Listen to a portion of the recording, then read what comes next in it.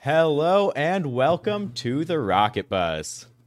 Welcome to the Rocket Buzz. My name's Matthew Jordan, and I am your host for this week's news and last week's news in the space community. With us, we have Mr. Matt Cutshaw. Going on, everybody? Thanks for joining us. Excellent. We got Mr. Stephen Kegel. I got a little buddy next to me. Yes, and Mr. Bernie Sanders, Senator Bernie Sanders, sitting back there looking all To the moon. Get off my rings. Dogecoin to the moon. All right, we got Mr. Producer Derek Wise. Hello. And we got photographer extraordinaire, Mr. Kyle Montgomery. What up? Who has Boca Chica as his background for good reason. And we will get into that in our second segment. But first, the news. Let's look at Sunday. On Sunday, we got a update on Starlink. We actually got a tweet from the Sheets tweets, which I love Michael Sheets. He puts out great news and very fast, and he's got the inside scoop on everything, so I love getting his news. But he was talking to SpaceX director David Goldman, spoke with FCC officials last week to discuss the company's proposal to modify and lower some of the Starlink satellites to lower altitudes and give a presentation on the update of the network's progress. So they actually are getting ready to update the FCC, the Federal Communications people, and update them and give them a sense of exactly what they're doing with the network. That's pretty interesting. That's kind of all the information we have there. We don't have any idea as to why they want to lower some of the satellite altitudes either. So by lowering the altitudes, they are going to be into a safer orbit as far as decay time. It will take much less time for those satellites to decay after their useful life. They're also able to lower the power level when the satellites are transmitting. And so now Amazon was not very happy about the plan, as the Starlink satellites in their lower orbit are very close. They're within, I believe, about 30 kilometers of their planned project Kuiper.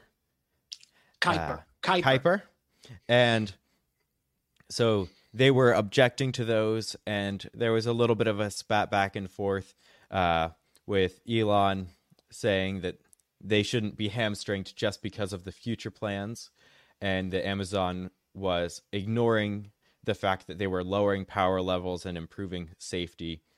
And so there was a little bit of back and forth, but we did have, of course, on Transporter, there were 10 satellites with the lasers, which are able to communicate between them, which will be very good for the future of the Starlink program. And that network reliability in between the satellites and the being able to pass off between users and pass off between the satellites as basically on the move as it's moving over your location. That pass off with the lasers actually goes a lot quicker, and it's a lot more complete and fast. So it will also allow for the ability to have signals in the middle of the ocean. Yeah, I know a lot of boats will be interested in that probably. Yeah, Yes. so SpaceX doesn't have to worry about running into loon balloons. You know about those from Google? No, I remember the Google balloons. Wow, that was a long time ago. They finally canceled it. Wow, that was They're a done. long time ago. They were They're doing the done. balloon program. As of this month, they're like, we're done We're done with that. doing finally. balloons with internet on them. yeah. And I'm going to say something about Elon and Jeff Bezos real quick. No matter what happens, even though Jeff congratulated Elon not too long ago when SN8 did the launch and crash landing, those two are always going to be battling out. You know what I mean? Those two are always going to butt heads. So no matter what, they will never be buddy-buddy. They will never get along. who? But competition is good for space. You know, it keeps, technology at the latest and greatest, keeps everybody moving forward, and it keeps things interesting. So I just wanted to make a little notation. In 100 years, they're going to be making the movie about this era of space flight, and they are going to be the Ford versus Ferrari of this era. Yes, Just exactly. the people who are putting their pocketbook, their money, their soul on the line to produce these new products that are cutting edge, and be the first to get there. It's an exciting time to be alive, honestly. Yeah, I'm a fan of both. I don't hate. I love Blue Origin. I love SpaceX. I love ULA. I love all launch providers. I don't have a favorite. You know what I mean? Some are more reliable than others, but there's also kinks that need to be worked out. So, but when it comes down to it, I love them all. So there you go. Absolutely. Now, this edition of the lasers will allow the Starlinks to operate without the ground stations because as of now, the Starlinks are reliant on literal ground stations, just like similar to cell towers, but in reverse, basically. And that they're what provides your internet, whereas now they'll be able to extend range, communicate between them. And also by lowering the orbit, they do plan on increasing the speed long term. I believe it was up to 10 gigabits per second in nice. That's the long term, and exactly how that plays out with each customer, who knows how it will actually play out. But yeah, atmospheric conditions are going to have a huge effect on your latency and your up and down rate. So especially their high frequency that they use. Yeah, Matt Absolutely. even loves SLS. How about that? I love them all. I love them all. I'm the same way, bro. Like when that thing starts launching, that's going to be a show, man. You will not be allowed to observe from Playland Beach because 39B is too close. But when SLS does finally launch, that's going to be a show. It is going to be a beast. Like y'all are too young to remember the shuttle launches, and you might not have even been in the area when the shuttle was launching with any regularity, but that you could see all the way away in Tampa very brightly. Like it was a show even from there where I lived. I saw the last night launch over the 7-Eleven I worked at the time, and it was most incredible thing. And I'm about 50 miles from the coast here, so get ready to watch that one launch. And then we'll never see it again. It's probably going to be two. No, we're going to get three. We're going to get three. We're going to get three at least. Like, well, it's coming this year. It's not too far away. They said 2021. It's not coming this year. It's the new James Webb. I really want them to succeed. I don't want all of that national treasure to have been wasted again. I don't know if they'll even get time to see it. I think they're going to end up pulling funding. Just because they've took so long and wasted so much money. I would highly recommend to Congress, and if any congressmen happen to be listening to our show, first, thank you for the work that you're going to be doing in Congress, and second, please do not pull funding from SLS just because it has taken so long to develop. We are at the cusp of having a nationally owned launch system. Do not pull the plug. It's not a wise idea to put everything in commercial hands. We saw what happened earlier this year when I agree with that. Last year rather, when there was an issue with the Falcon 9, and then all Falcon 9 launches were stopped for a while. And we don't want to be reliant on that if an issue takes longer. Thankfully, that was a very quick issue to address. But if there does happen to be something like that with Starship, and we were reliant on that, we need multiple systems. They need to be operating in tandem. We need backups, and definitely having something that isn't commercial will be good. 3 millimeter strip of lacquer. 3 millimeter. You know how small that is? That's nothing. That is what scrubbed that. It wasn't 3 millimeter. It was 3 mil, 3,000ths of an inch. 3 mil. Jeez. Like that's a teeniest bit of lacquer you could probably put down with a paintbrush. So we need to have multiple things, and SLS it's a super heavy lift system.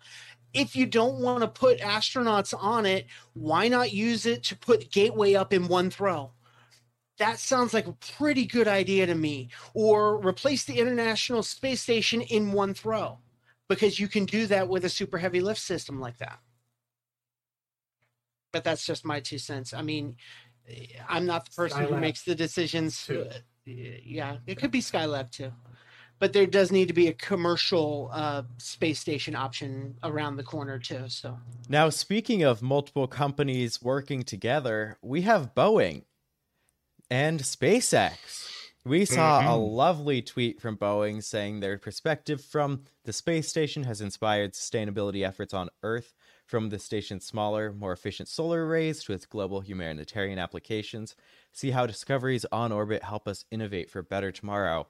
Now, for those who might not be quite as familiar with each and every window of the International Space Station, that's a view out of the Dragon capsule right there. And when people started to realize that, they were bombarded with comments, and so that tweet was very quickly replaced with this tweet, which did not feature a picture taken from the Dragon capsule. I guess cupola. Well, that's the cupola. Yes. So now that's not too much, but it is important to recognize the value of the discoveries made as we work our way into space and beyond, and how they improve our lives here on Earth. And the tweet from the Dragon capsule was just a little bit of a comedic error. That is really funny. And you talk about the discoveries we make just by going to space. I think the single most important event of the 20th century was Apollo 8, in the sense that Apollo 8 gave us a view of the Earth from the moon, and we were for the first time able to see the entirety of the Earth at one time, and you can see the continents and see that there's no lines divided. And a few astronauts, they said, I would take a congressman up there and say, look at it. Do you see that? We need to protect that. And the Earthrise picture in particular is considered one of the most famous pictures, obviously, that NASA's ever put out, but it's also one of the most important pictures ever taken, because you can actually trace the development of the Environmental Protection Agency and Greenleaf and all those environmental, that movement was started pretty much at that moment, when we could see the entirety of the Earth and see that we're just on this fragile marble hanging on a sunbeam, basically. So, my 2 cents. Cool beans. Next thing we got here, Private Crew was announced for the Axiom mission to the ISS. That was announced that in January, some philanthropists will be traveling to the ISS. This was previously, a flight had been announced for October, but due to basically what we're living through right now, it's been pushed back to January. My kind of 2 cents on this, and an interesting theory that I had while watching all of this, was that we kind of expected that the October flight was probably going to be the Tom Cruise flight for whatever his movie he was going to be filming, and we all kind of felt that was the idea. And then when they announced, oh hey, we're going to have these 3 very wealthy philanthropists, it's like, oh, that's not Tom Cruise. And I was like, well, could this have anything to do with any negative publicity? But then my good friend here let me know, Derek, that it was actually a pre-planning and pre-production thing. No, that's not set. It's just, I'm thinking, rather than it being, because he's such a big name, and it was rather minor, the amount of hate he got from the shouting scene over COVID. So that was pretty subdued. And I think overall it's more likely that if there's a delay, it's because they don't yet have everything worked out, and because it's made it hard to work, whether it's on movie sets. COVID's just made it much harder. So I think it's more likely that there are either other commitments as a result of film releases being delayed, or they haven't had the pre-production time to be ready for the launch. Yeah, I mean, I could totally see that, and I kind of heard about the Tom Cruise thing, but then it was like there one day and gone the next because of everything else that was going on at that same time, so it was kind of like a blip. So, I mean, that was my idea, but then I completely can see it that way. And, they have people lined up with their pocketbooks open, ready to go into space. So backfilling and saying, okay, we're not going to take Tom Cruise, but we'll take you two. and a pilot for Axiom. He's my man. I mean, Tom Cruise is definitely going to make it, but he's definitely not going to be the next on the first crew, the first commercial crew. So it's going to be pretty fun, though. I'm excited. He also just had the filming obligation on Earth too. Say again. There's a chance he just has a filming obligation on Earth. Yeah. Yeah, absolutely. Now, I heard during part of their being on the ISS that they will be performing actual philanthropist activities. I don't know what that's going to look like, so I'm kind of interested to see what kind of philanthropist activities you can do from the International Space Station. They're just going to make them donations to charity on their phone in space. They're just going to sign the check while they're on the International Space Station. I'd watch that. I'm totally going to watch that. As silly as they'll bring some CubeSats up with them and throw them out for some colleges. Yeah, I mean, as silly as space philanthropy sounds, it definitely could be done, because getting kids interested in whether it's science and that sort of stuff, that's really valuable. Even if it's just creating interest, there's a ton of value created with that. I want to see him do a volcano with the vinegar and baking soda in space. What is that? I think they might run into some issues. Idea. No, outside. Horrible. Outside. During a spacewalk? I don't know if... If you put an pop filter on it, and then you take it outside and do it in a way that you could kind of keep it separated until you shake it, you could actually make a rocket that's baking soda vinegar powered in orbit. That would be kind of. I would pay that. That would be. I would pay to do that. I would pay to make a rocket and point it at the Earth, and be like, "I fired a rocket at the Earth." Or if they had kids submit designs ahead of time for what it'll look like, and then and then we track them all the way until they're incinerated in the atmosphere. That would be really cool. Maybe a few days at least. You could probably get it 2 days. But yeah, I mean, this is exciting because Axiom is a company that actually has worked out this agreement where they can send people to the ISS, and they are planning on developing their own segment of the ISS. And eventually they do want to operate their own commercial space station, a private commercial space station, kind of like a hotel, a place to send, wealthy philanthropists to do space rocketry. So I've written about it a couple of times. I'm very excited because anything that's putting more money into launch infrastructure and is putting more money into just getting people to space, and more regular people are able to go to space. I mean, a wealthy philanthropist, not a regular person, but he's not an astronaut either. Yeah, having some regular people in space, that'll be a bigger deal, I think, once we get there. I would like to see like actual jobs in space. Mm-hmm. Like, you want to go work as a mechanic on a space barge that picks up. My idea was, let's pick up these satellites that are defunct, tear them into pieces, and then use those pieces to fix other satellites, because law of the ocean is finders keepers. I mean, that is how the law of the ocean and the law of space should work the same way. Unfortunately, it does not, but it should. Are you trying to say we're going to have belters out there and have their own language? I mean, yeah, there'll definitely reach a point where you just need normal jobs in space.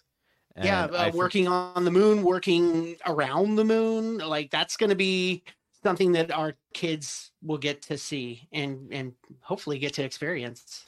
Now, a silly look back at that baking soda vinegar volcano sort of thing. Wouldn't the vinegar boil in vacuum? And I mean, like, there's a little bit of extra thrust. That's what the pop filter's for. It won't pop until there's enough pressure, at which point there's a liquid that has high pressure. Also, if you do it right, you can keep the air in front of the liquid with a little bit of push as it starts, basically. Like, it would be back pressuring, kind of, the same way header tanks do, of sorts. Yeah. Okay, now I would like to see this in action. We need to fund this. We're going to send this to the ISS. We can bring up one of those, those big balls that you get inside of? Those big balls you get inside of? You just pump that with oxygen and put it up in there and put that outside. Camera. There you go. Bam. Like you're doing a weather balloon? I want to see this happen. All right, we totally got to make this happen. Weather balloons and helium aren't that expensive. We can mount cameras. We can do it ourselves. Oh yeah, I would definitely want to set one of my DSLRs up too for doing that. I don't care if it comes out 100% in one piece. I risk a DSLR for that. We can't do it in Florida though. I feel like the wind will be too close to the ocean to get us to space and back. As long as we could travel to Georgia or somewhere. That would be pretty easy to do. Yeah. You could travel to like Claremont where they launched the hot air balloons around here. We'll have to make some friends and see if we can make this happen. All right. Now, moving on from Monday, on Tuesday, we did see a successful pressure test of serial number 7.2, and we got a tweet, passed initial pressure test. That's all the info we have. Yep. I love getting concise information. Thank you, Elon. Of course, this was a test because they were testing the new thinner sheet metal. That's why they were doing this test. Yeah, it's a quarter of the thickness of the original metal, so the thing will weigh 25% of the original weight. So weight is absolutely the enemy of rocketry, so anything you can do to make it thinner. Yeah, I believe it was 3 millimeter was the thickness, I believe. That's incredibly thin. That's really thin. So the fact that this passed with the pressures that they put it through is pretty phenomenal. It's their ingenuity, man. I mean, they're engineering new processes to put these pieces of metal together. They use stir welding, which is really kind of cutting edge and unique nowadays, or was when they started using it. It's like now we're seeing that coming to fruition, and it's kind of fun.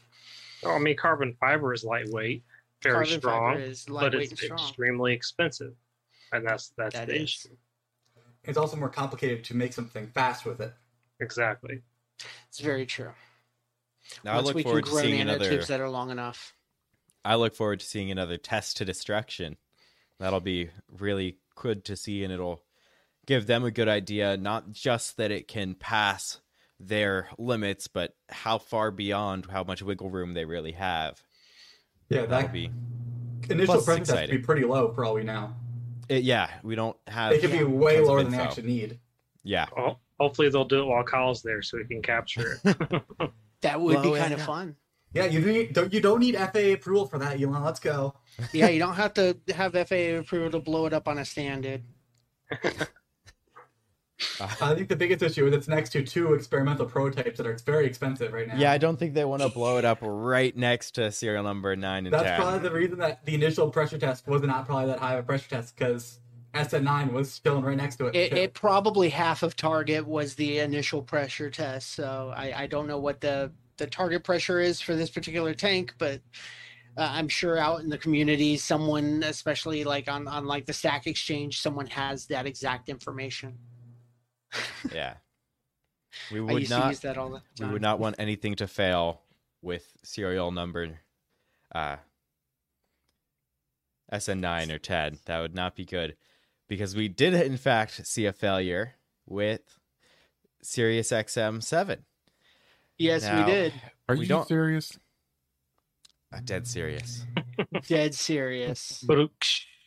Now, yes. We don't have much information as far as what failed, how much failed. It was just an SEC filing saying that during orbit testing early this month, quote unquote, events occurred that led to the failure of some units in the Sirius XM 7 satellite. And we don't have too much more than that. They said they don't expect interruptions for any of their Sirius XM customers because they already have an extra satellite in orbit ready to replace, and they are planning on launching SXM 8 later this year.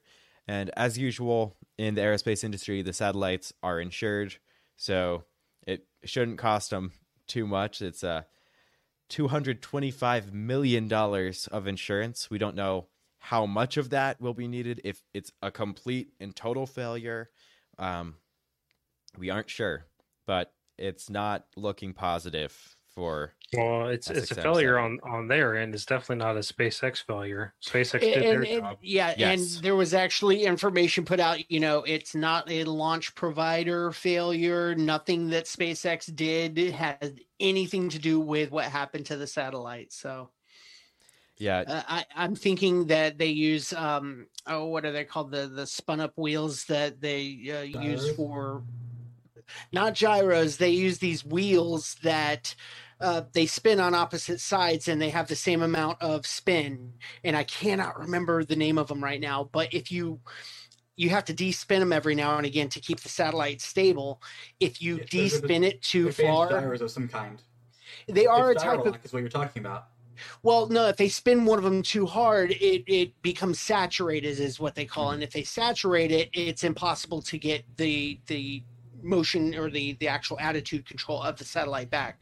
So that may be something they're experiencing, but like we said, we were not seeing anything as to what kind of damage or what kind of failure occurred. They literally just said events occurred. So events occurred. There's someone leaned on that something. Could be.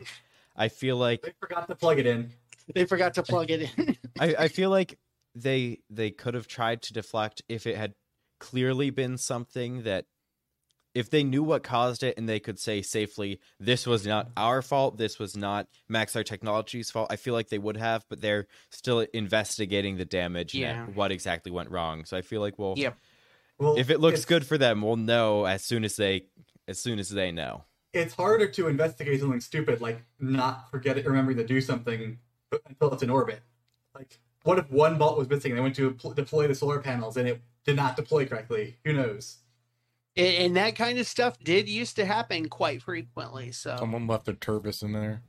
Then there's a coffee Russian rocket they installed the gyroscope on backwards. Gyro on backwards, yeah, that could do it. You never know. Yeah, maybe they'll tell us in the future here. So let's see. We have all the big events that happened on Thursday, and it's kind of this SpaceX versus the FAA thing. We actually have someone who happens to be on the scene in Boca Chica, Mr. Kyle Montgomery. Yeah, well, I'm technically in Brownsville because the hotels are cheaper here. True story. Kyle is the Boca Beast over there. He is there to get us some coverage of the hopeful launch of serial number 9 Starship. That'd be really fun. But it was supposed to launch on Thursday, according to SpaceX. They had clearance from the FAA, and then it was actually originally supposed to launch on Wednesday. I don't believe they ever actually got the clearance they needed. I think they were hopeful they had the clearance. They were hopeful it was going to pass before their launch window. And they were just sort of waiting and expecting it.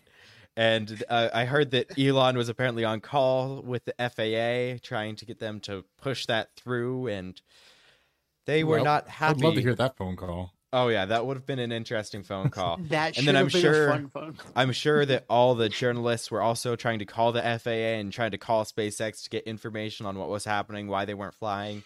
But they couldn't get through because they were actually on a call, so they got that beep, beep, beep number. Yeah, that happened. Because apparently they violated their launch license with SN8, which of course is the prototype, which was, while massively successful, did end with a large explosion. We don't know what exactly they violated with their license, whether it was height. Like we don't quite know what happened. They haven't given us too much information.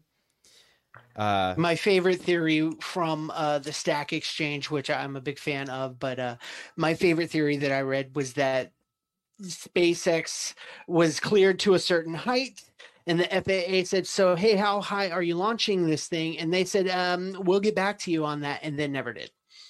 That's kind of the theory that's going around the Stack Exchange right now, which kind of tends to be correct. So I don't know. So this was just pointed out that Elon has just liked the Space TFR's post talking about 2.2 for the Starship. He liked that. He liked the TFR, yes. Okay. So that is a good sign.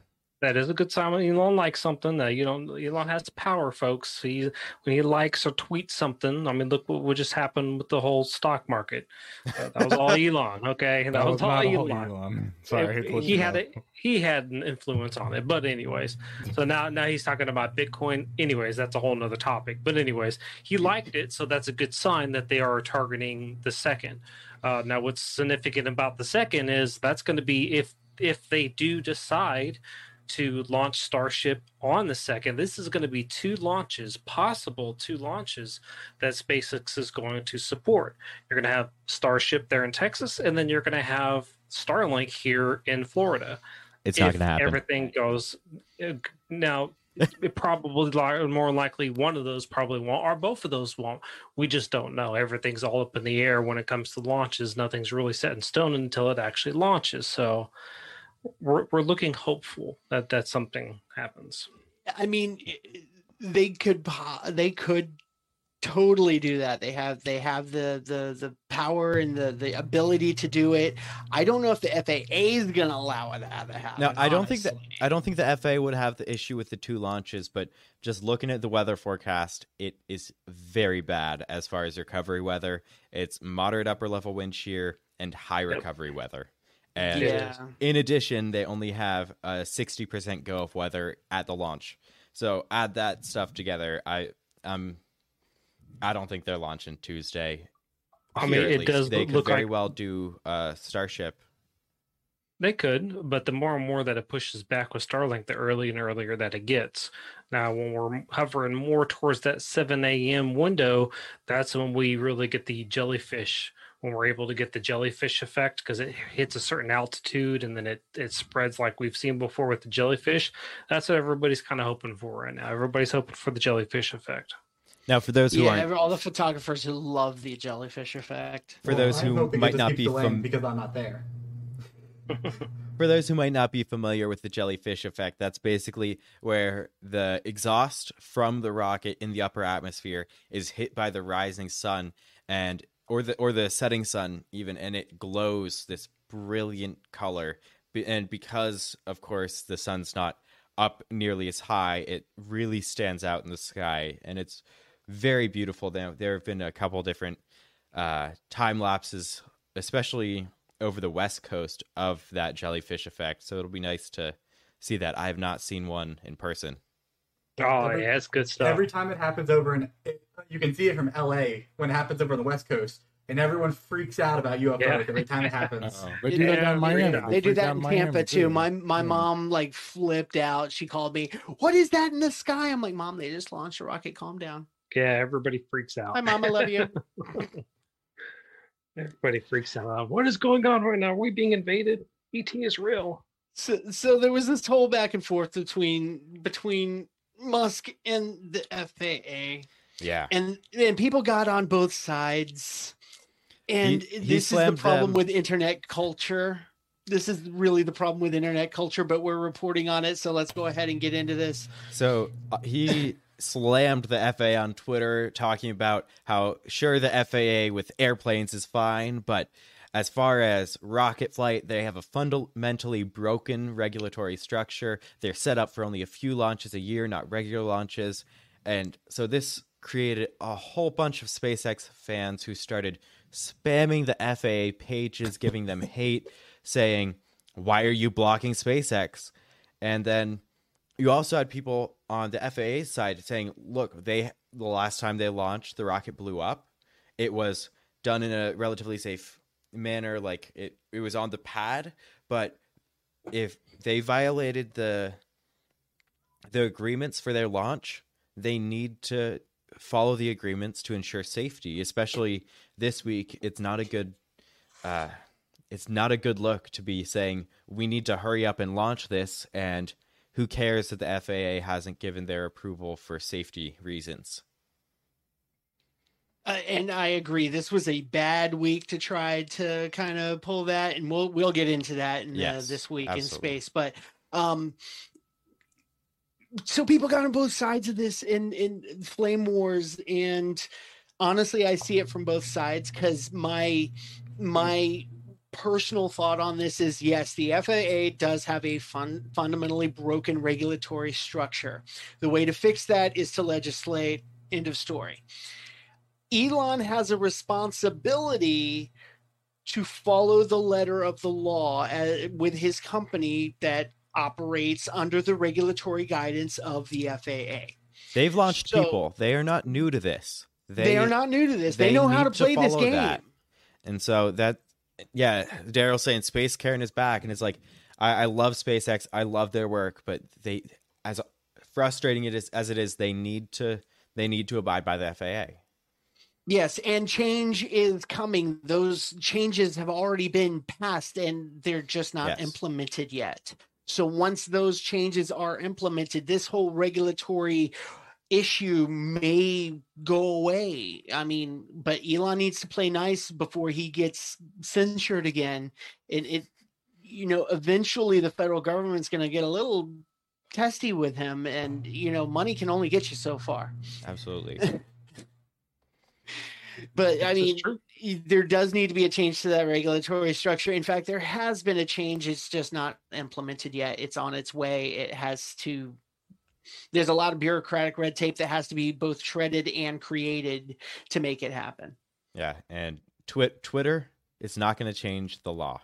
Yeah, Twitter doesn't change the law. Giving hate on Twitter will not change the law, but it will send, if you are Elon Musk, it will send a mob of people attacking and taking up some poor employee at the FAA's time, trying to sift through that for important things.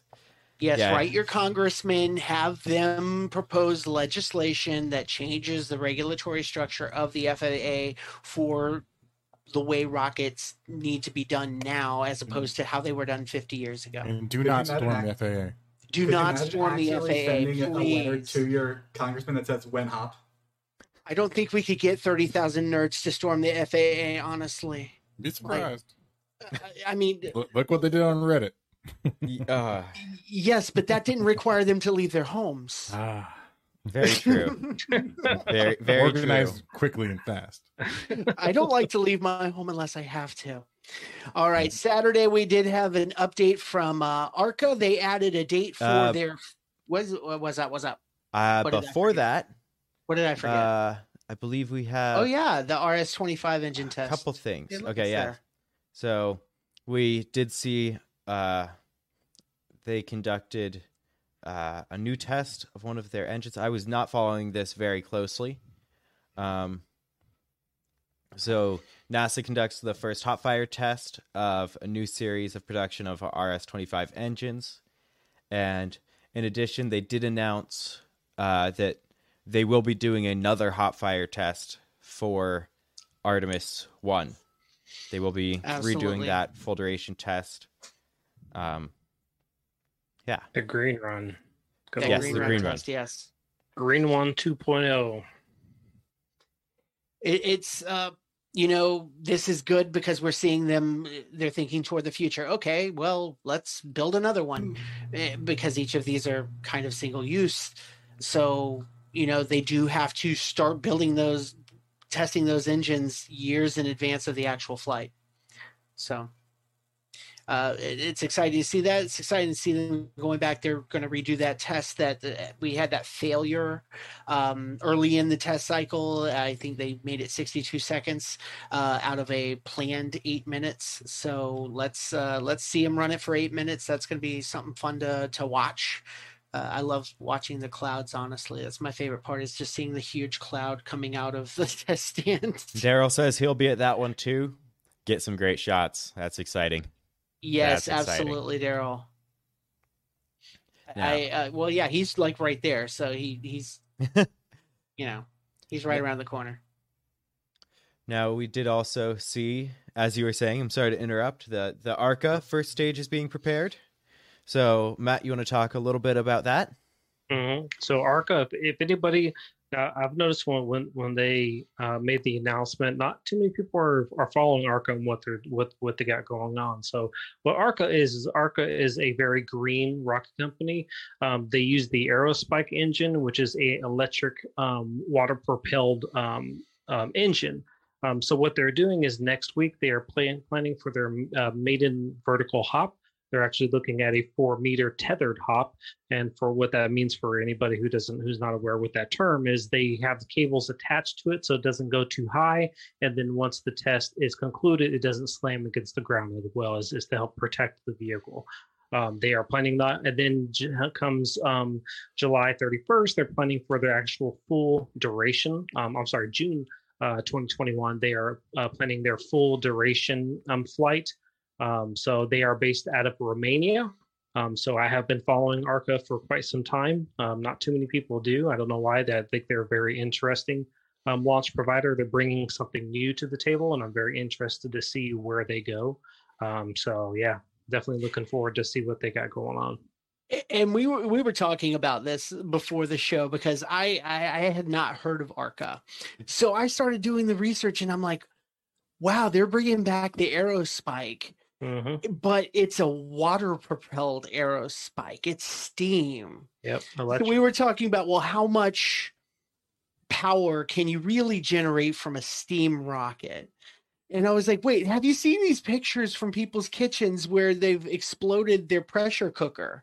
That's how much energy you can create with a steam rocket, I guess. Now, I will say, whatever you do, do not make fun of ARCA on Twitter for just being a steam rocket. They will block you. Oh, yeah. They've been blocking people like crazy. I believe they actually privated their account because they were getting hate.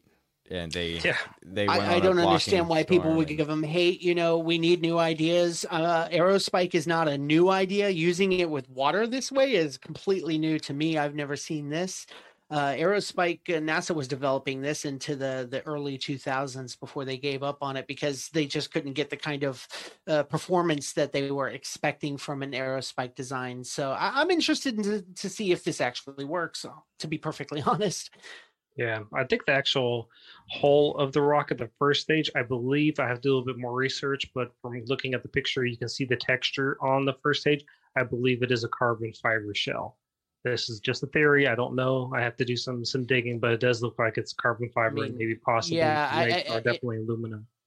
It does kind of look like that, just like looking from the texturing in this picture. It's like there's definitely something, but they're spending a lot of money. They've been developing this engine. The LAS engine and the HAS engine are two different Aerospike designs, and they've been developing those for, it looks like, a few years now. Yep. So it's been in development for a while. So I'm excited to see. Hey, is it going to work? I mean, if it works, I'm all for it. Like, let's develop every different way we can to get to space. Will an elevator work? I don't know. Let's try it. Will that? You know, that's been an idea that's been knocked around since the 1980s, but we haven't done anything about it yet because we can't we can't actually make the nano carbon fiber tubes long enough yet. So this is like the water bottle rockets that you used to play with as a kid, but like in a grown-up version now is what this is. That's what they blocked people on Twitter for saying. Exactly. But it's going to be cool. Didn't that flat earther guy use a steam rocket? Yeah, he did. Yeah, actually, he did. Yeah, that didn't turn out well, though. Mad Mike. It didn't. It didn't go up, Mike. Though. May he rest in peace. It worked, though. Yeah, you're right. It worked. I mean, there's people are underestimating the power of steam. I mean, trains used to run off steam for the longest time. You know what I mean? So, I mean, they got power behind them. Well, all our power is basically off of steam, other than solar. Yeah. They need to put Mad Mike on the astronaut memorial here at Cape Canaveral. Just don't release the parachute on the way up. If ARCA needs to know anything, that's the one thing you need to know. Mm-hmm. No chute going off on the way up. Excellent. Bring extras. Always bring extras. All right, so today, before we came on the air, first things first, NASA announced that there may be a delay to the Moon Lander System Award. And who did the research on that? Because I know it wasn't me. Well, we don't have much new information. I don't think anyone was really surprised by this as a result of COVID. Everything's sort of getting pushed back, and so it's just becoming less and less likely for them to meet that deadline. But it'll be interesting to know what of the companies, whether it's SpaceX, Blue Origin, or Dynetics, is going to be the one or more than one that are selected and working for the lander. Because of course, I mean, the one that we have seen the most of publicly is the possibility of a Starship lunar lander, which actually we'll see a little bit of very soon.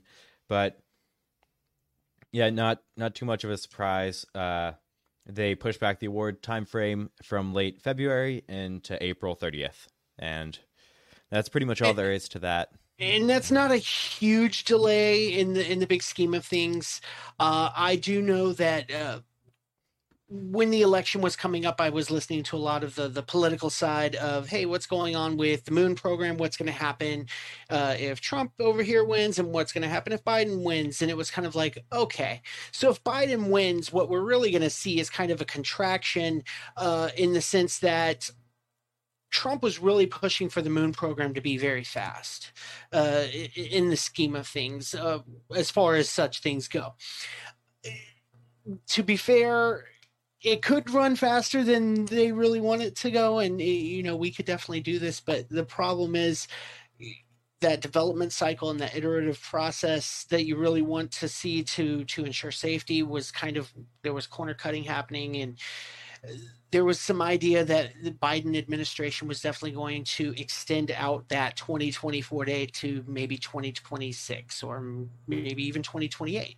So that's kind of my sense of what's going to end up happening, just because space is easy to put to the side especially when there's bigger things happening, such as, a pandemic and other things. It's hard to see the immediate benefit of getting people off the Earth when there are problems on Earth.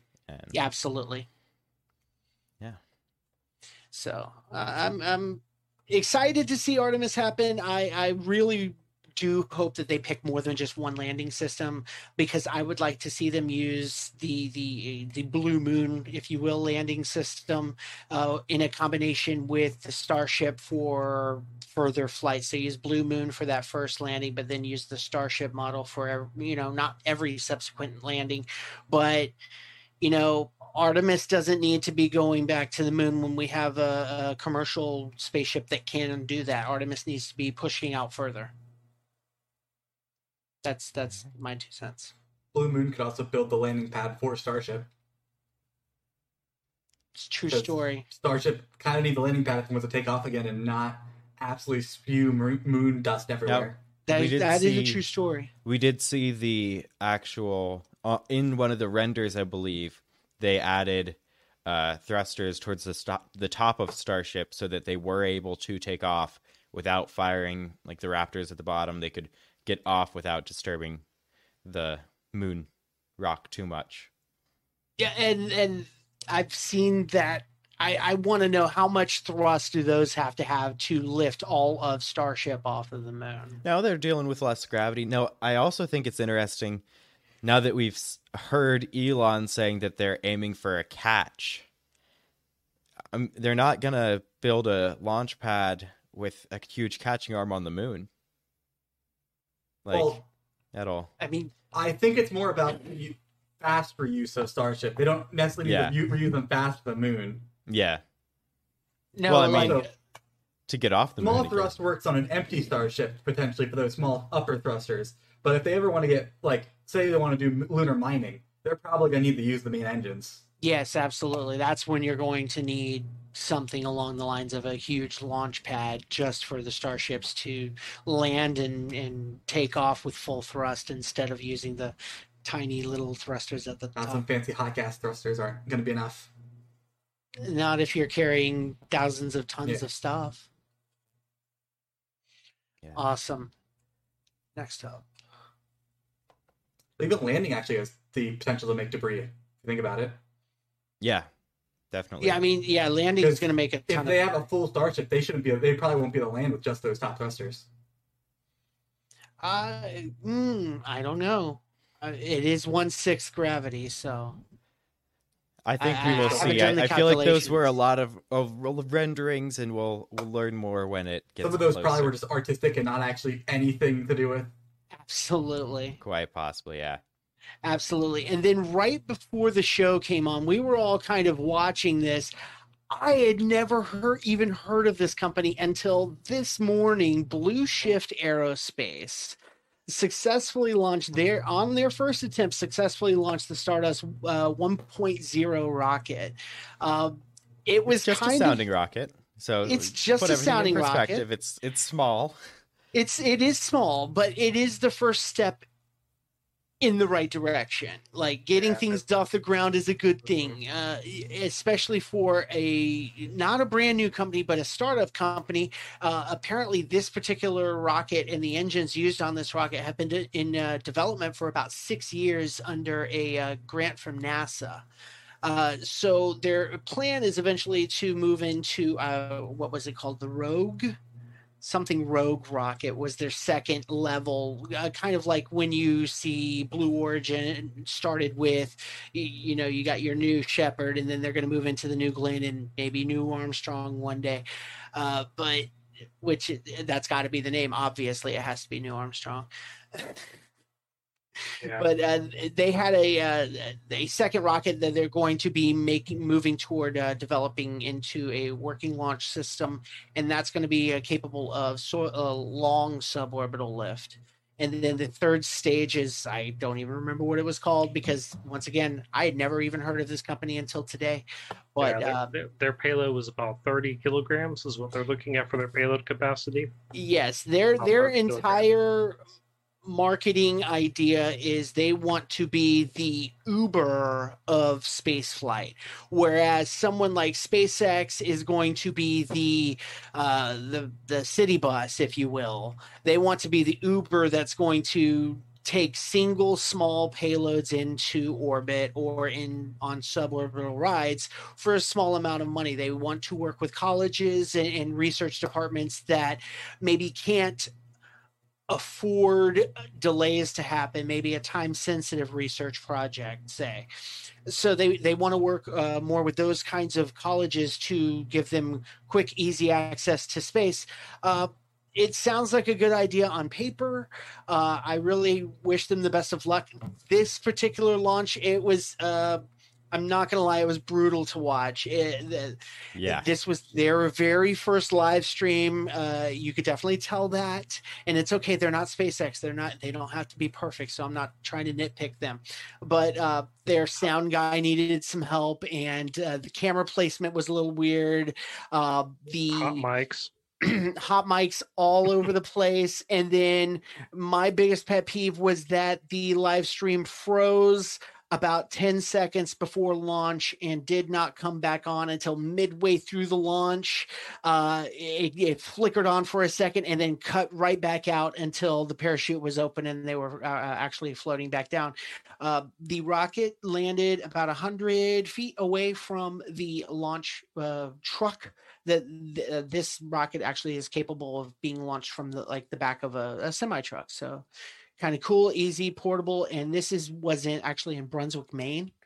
So pretty interesting that we're seeing launches from all over now. It's not just Florida and it's not just California.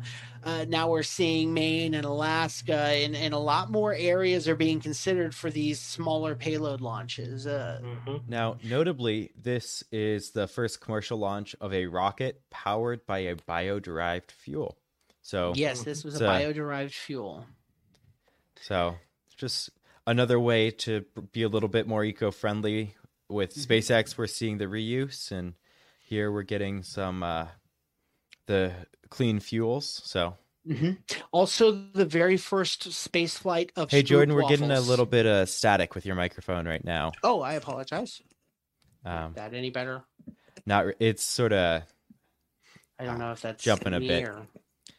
I'm not quite sure what it is.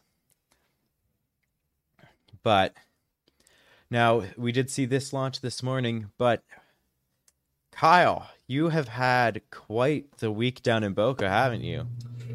Yeah, I initially left, I think, with maybe 12 hours to spare when it was supposed to launch as when I left, because of Elon's one tweet where he said they're hoping for approval. I think that was Wednesday. I left Tuesday straight from a port return, and then I went to Boca.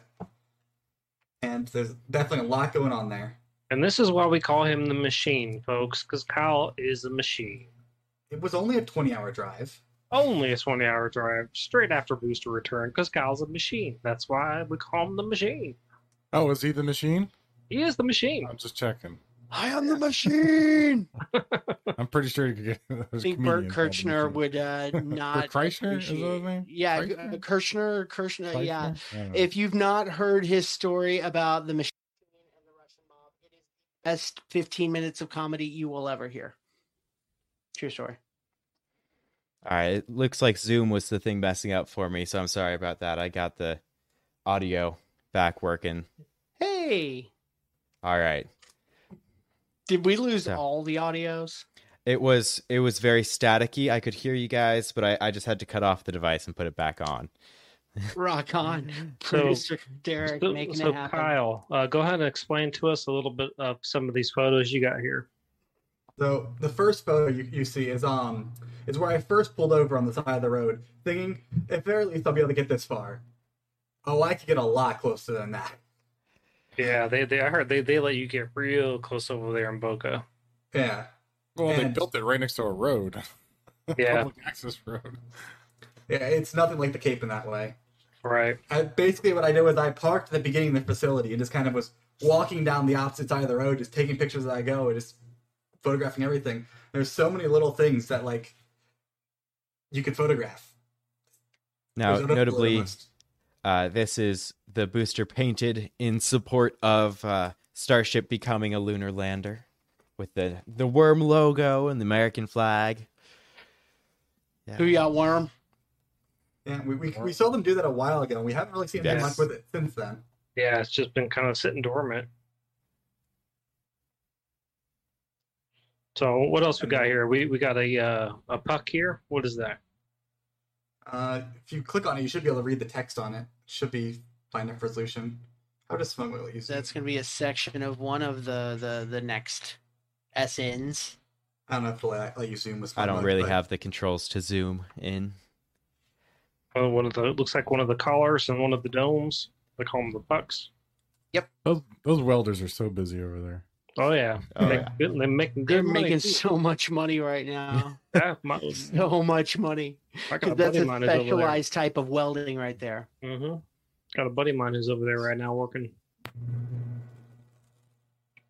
But yeah, there's if you go to the Lab Padres website, he has a great layout of this is where all the starships are in their production cycle. This many sections have been put on this one, and this is where this section is, and he really has gone all out with that. Yeah, well, these are just normal people who all of a sudden SpaceX moved in, and now they have all this going on, and of course, a lot of them, this is what they do all the time now. Yeah, if you look at the high bay, you can actually see SN10 before it was moved. This was taken, I think, 2 days before the move. You're gonna see it just barely in there. That's so cool. You could just get so close to everything. That is just awesome. Yeah, just don't be there when the sirens are happening, and don't go to the wrong side of the road. They'll kick you out before then. Oh, yeah, I kick everybody out. Don't be on the wrong security side. Was pretty nice and was very good at letting us know where we're allowed to be. There was a few people that kind of ran the security line, and I'm surprised they didn't get arrested. Let's just say it's a little more control of the Cape. That's going to be a cantina right there? Is what I hear the restaurant. Yeah, the Prancing Pony.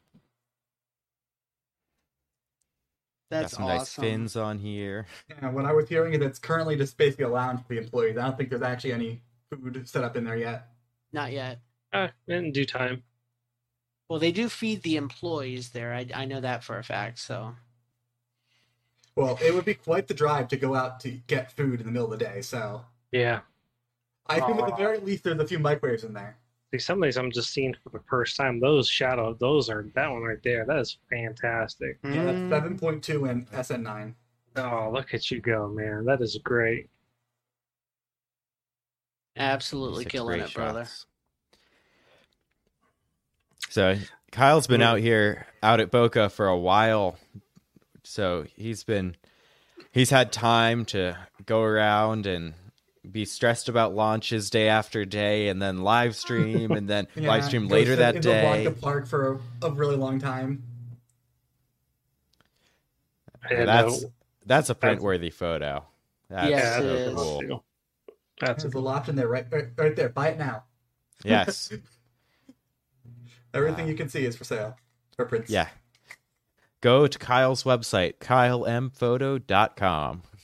Now, what's interesting here, once you click on that X, this bottom one here, want to go ahead and explain to us what this is, Kyle? Well, we all know what it is, but for somebody watching who doesn't know what this is. This is Deimos. They're theoretically owned by SpaceX, pretty much confirmed owned by SpaceX. We know through a lot of convoluted means, though. And they're going to theoretically launch Starship and land Starship on there and get around the FAA that way, most likely. Now, some lady did post today that the one that they have up in, Maine? Somewhere around there, Philadelphia, Mississippi. They've already actually started doing construction on it. She's going to be posting. Hoping to swing by that one on the way back to Florida. Yeah, they already have structures up on it and everything. They've gotten very far on that one. These aren't industrial ports and not like Port Canaveral port. So it is a little bit hard to get closer to get photos, though, which is the issue. Yeah. Yeah, they don't want you there unless you're a stevedore, my man. Yeah, there was one time I put in directions to the opposite side of the canal, basically, and I didn't realize it was going to take me through a security gate, so I just kind of pulled a U-turn in front of a security gate, like, oh, they're not going to let me through there. No. Heat tiles, testing of the heat tiles right here, just like the shuttle. Yes, while Kyle was out there, SN10 started rolling, as he mentioned earlier. So, how close did you get to SN10 as it was rolling down the road? Pretty close. The closest was probably before it left before it got onto the main road. Because before that, our only limit was crossing the road. After that, what the security guy said was he wants us to try and stay 300 feet away from it.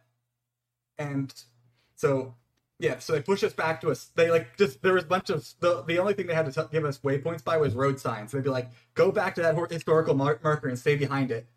And then eventually we had 2 security Teslas that were basically our line, and we were just we were walking behind them the whole 2 miles to the launch site. Well, if it tipped over in the bay, they probably don't want you too close to it if it could tip over on the road. Yeah. Well, not only that, I mean, as long as everybody's, doing what they're supposed to be doing and paying attention and obeying by the laws and everything like that, I don't really see them, locking it down per se. There was 1 or 2 people that were not listening very well at all. See, that's what I'm talking about. Some people go out there, they think they could just do whatever they want to do, and that's how things get taken away and get locked down. So anybody who's listening, if you want to go out to Boca, like you read my mind, Derek, please just listen and obey the laws and the rules. You know what I mean? If you're going to go out there, please don't litter. I mean, respect the land. These are people who this is people's homes. People who live there, workers, we don't want to do anything that's going to ruin it for everybody else. So we have a very rare opportunity here. So that's just my 2 cents from the whole thing. It'll be ruined. Don't worry. Thing with that, in due time, it probably will. Oh yeah, absolutely. We're just counting down days at this point until they start actually building fences and stuff around there. Oh, there already is one fence. Because people can't act right. That's what it is. People can't act right. People cannot act right. There's one of those security Teslas. Yeah, we were just kind of walking behind that the whole time. One interesting thing is at one point we saw a big bolt in the road that was compacted, most likely by Starship's weight. And one of the guys in the security Tesla came out with a screwdriver and pried it out of the ground so it wouldn't give someone a flat. I just like how it's number 42. Yeah, that's really interesting. That's really cool. The answer to life, the universe, and everything. All right. Did there happen to be another that had a number on it, or was it only 42?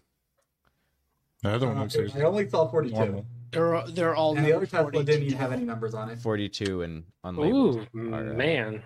Somebody bath. Yeah, they need a car wash there. They're in the middle of the desert, bro. Yeah, they can put a car wash. You got enough money to put a car wash. Oh, and the 42 was also missing one of the aero caps. Nice. It was on the other side that you can't see right now, but it was missing an aero cap.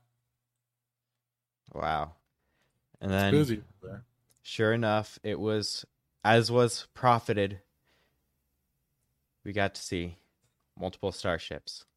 side by side. And Starhopper and 7.2. Mm-hmm. Man, that makes me long for the day that we'll see a field of these things launching. Man, like randomly. Y'all are getting treated over there, Boca, man. You really are. Like, they rolled out the red carpet. Man, y'all got sunrise and sunset pictures that are just fantastic. And not only that, you guys got the moonrise over there as well. Mm-hmm. Which, living here in Florida, I know where I am. I'm in Orlando. I don't really get moonrise where I live. You have to actually be on the coast. See, on the coast, you get sunrise and you get moonrise. You don't get sunset, but you get sunrise and moonrise. Wow. Or you could be like me and leave home before the sun comes up and then get home after the sun goes down. Yeah. In case you didn't realize how massive Starship is, there's a person. There is a tiny... Absolutely mind-blowing. And these are some beautiful shots. Now there's some perspective on the heat tiles. Yeah, you can also kind of see their side versus the tiles. Yeah, that heat tile is probably 3 feet across all on its own. Yeah. Now. Another thing is the heat tiles, some of them are attached adhesively and then others are attached mechanically. So they still haven't quite decided which way they're going to do for the final Starship, it seems like. Now, I'm going to make a note here. Anywhere where you're going to know Kyle's going to be, you already know there's just going to be a time lapse. That's just going to happen. Yeah, I would have said it more times because so this is where we originally all were standing before they're like, okay, we need to establish the security line, and they had us move back. But he's like, you guys can leave your cameras though. So I got to leave the GoPro in the good position while I had to go back on my by myself with my rest of my camera gear. Looked like Ryan right there just for a moment. Ryan Chitsky was there. Yeah, I just saw him there in the frame setting up his camera, and then he moved. Yeah, if you look on the right side of the frame, you can also see a camper van, and there was cars in front of that, and they were all in the way and had to move. Wow. Still, I mean, I'd be that guy. I want to get as close as possible. I want to touch it. Yeah, there was definitely a few times that there was some random tourists that didn't know what was happening and just kind of casually started crossing the road, like, don't do that. Yeah, so here you can see I guess that's 4 different patches of heat tiles on there. You know, it's 3 are adhesive, and the top big patch is mechanical, as far as I know. Okay. I think they're both testing type, and they're testing that might be 3 different types of adhesive that they're testing. Yeah. And then the mechanical, it looks like they almost think that might be the winner because that's such a large section. Yeah, and what's other interesting too is you see like anybody who's actively working on building this stuff, like working on a Falcon 9 or working on Starship, to them it's no big deal. But for us who are big fans of this stuff and we follow this is like absolutely amazing. But to them it's just another day. Yeah, at one point one of the security Tesla guys came out when he was telling us where we were allowed to be, and he's like, y'all are dedicated. Yeah, because he was sitting in the Tesla driving along. We are walking behind him for 2 miles. Yeah, to them it's nothing, but to people who actively follow who are fans, this kind of stuff is awesome. Yeah, and I was very glad to get a ride back to my car, because by the time I was leaving, it was dark, my phone was dead, and it would have been a 2-mile walk back to my car if I didn't get a ride. Nope. No. Next time Kyle's bringing a bike. There was one person with an electric skateboard that was using that to ride back and forth. Heck yeah, there you go. Just put a bike on the back of your car, man. Get your bike rack on the way. There you go. Just a little rack on the front. Yeah, man. All right, so let's go ahead and we're gonna kind of go away from Boca Chica. Yeah, and let's talk about why this was a bad week to be pushing those safety boundaries. Why was this that beforehand? Let's real quick just address what's coming up this week. Oh, so absolutely. We do have a few Starlinks on the books. We were mentioning potential Tuesday launch, potential Thursday launch. We don't have set dates there, but we could easily get 2 Starlinks this week, maybe weather dependent. The boats are heading out, and so let's hope for that hop over in Boca. We will see. But then, yes, so to go into this week in history and why battles with the FAA and safety are so important. So on January 27th, so I will say thank you to Zach Shaw for putting together on this day. He wasn't able to be here for the show tonight, but this is his work right here, putting this together.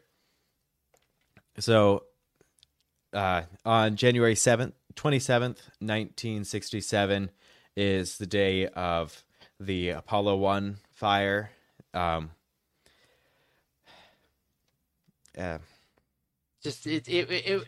It's a tough thing to talk about, especially if you're really in the community, because we love our astronauts now. Imagine when there were so many fewer and it was such a different job back then. The way we feel about it now, I mean, we're so far removed from this. None of us is old enough to remember this. Yeah. But it was a huge tragedy because we lost one of the first 7 astronauts. In fact, we lost the second American to go into space. Gus Grissom died in the Apollo 1 fire, and the first American to spacewalk, Ed White, died in the Apollo 1 fire, and Roger Chaffee was there as well. And all 3 of those guys died not in space. They died during a test. And it comes down to, and what it came down to for Apollo was that if you watch any documentaries, especially if it has a lot of people who were alive at the time, they talk about go fever. Everyone had go fever. We had to get to the moon. We had to get through Kennedy's decade. We had to the end of the decade, and we had go fever. We had to get there. We had to get there. We had to get there. And when they designed this thing, it was designed with a lot of flaws that came out during this test. There was a fire due to just a short in cabling.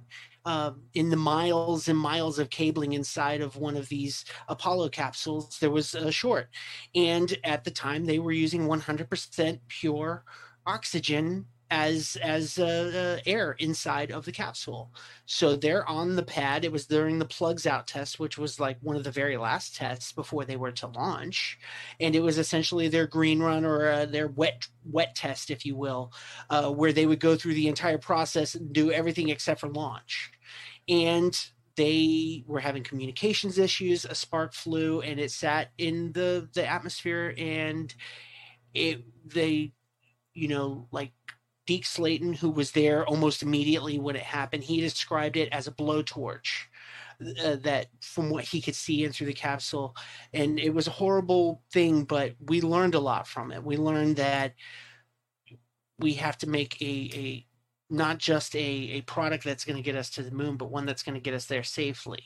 And going fast isn't going to get us there safely.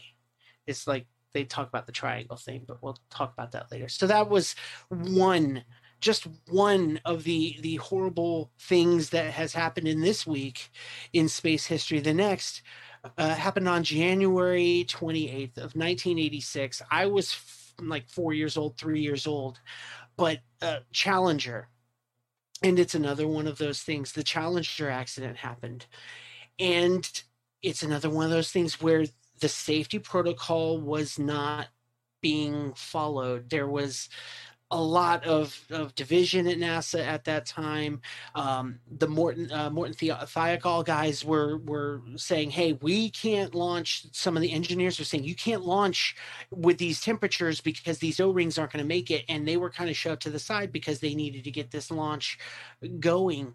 And they had their own type of go fever. At that time, space launch was routine in their eyes, not as routine as we see it today, but in their time frame. I mean, the only reason the networks were even covering the launch was the fact that Kristen McAuliffe was on the flight. So we had this thing where they wanted to get it going. They wanted to get this flight in the air. They shoved the professionals to the side, and then we had an accident 72 seconds into their flight. The O-ring that the Morton Thiokol guys had said was going to blow through. It blew through and basically acted as a torch and ate into the external tank where all the fuel was and caused the explosion.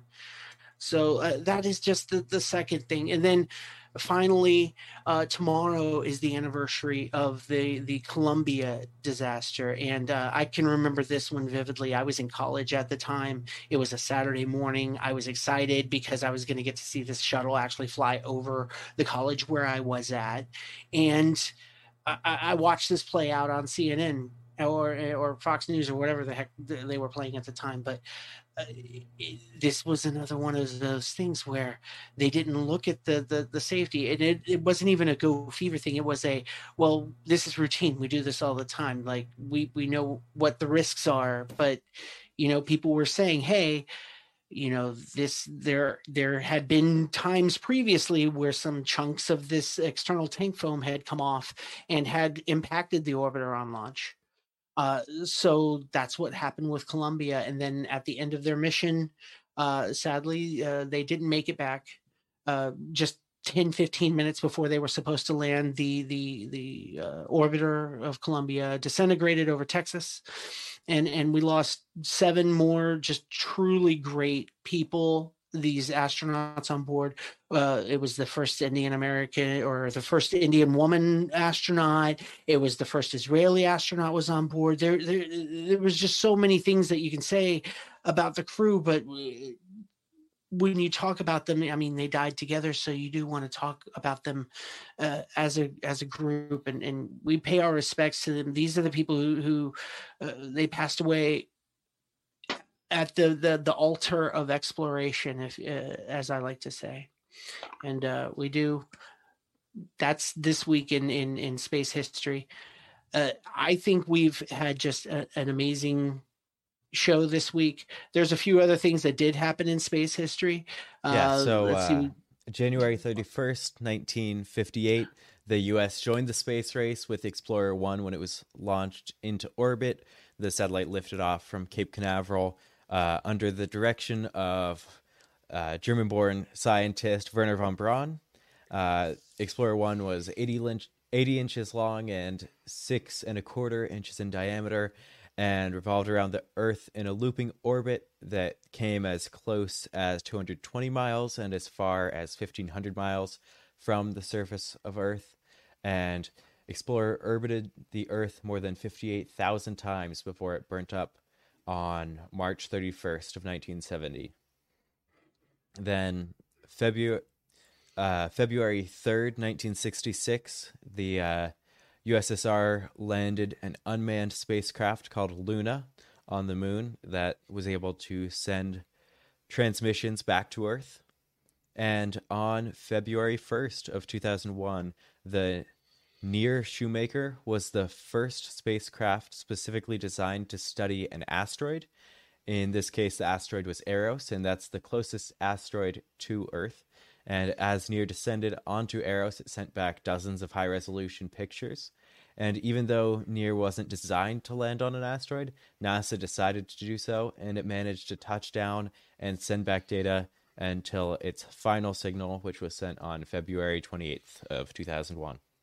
That's some incredible ingenuity where they're like, it's not designed to do it, but let's go ahead and see what happens. And it lasted a month. So I think this has been an excellent show. I want to thank you guys for paying attention to us, for listening to us. And please give us a call. Where's that phone number? I'm sure the phone number is coming up shortly there, Mr. Derek. Please give us a call. Ask us any questions. Tell us that we're doing a horrible job. Whatever you want to say, we'll listen to you. We'll get back to you. You might even make it on the air. Maybe we'll tweet it out once in a while. Yeah, absolutely. Tweet it out. That's it. Have your kids ask us questions. Don't forget to like and subscribe to the channel so that way we can keep this coming on every week. And every week we do this show where we're trying to get better and better and add more things and improve on things and eventually get some kind of production value. But we're still getting our wings. You know, we're still SN9 at this point. We're just a test article, so you gotta bear with us. That far. We gotta make it through our iterative process. Are we Hopper right now? Hopper was first episode. All right. Well, thank you all for tuning in and watching this episode, and we will see you next week.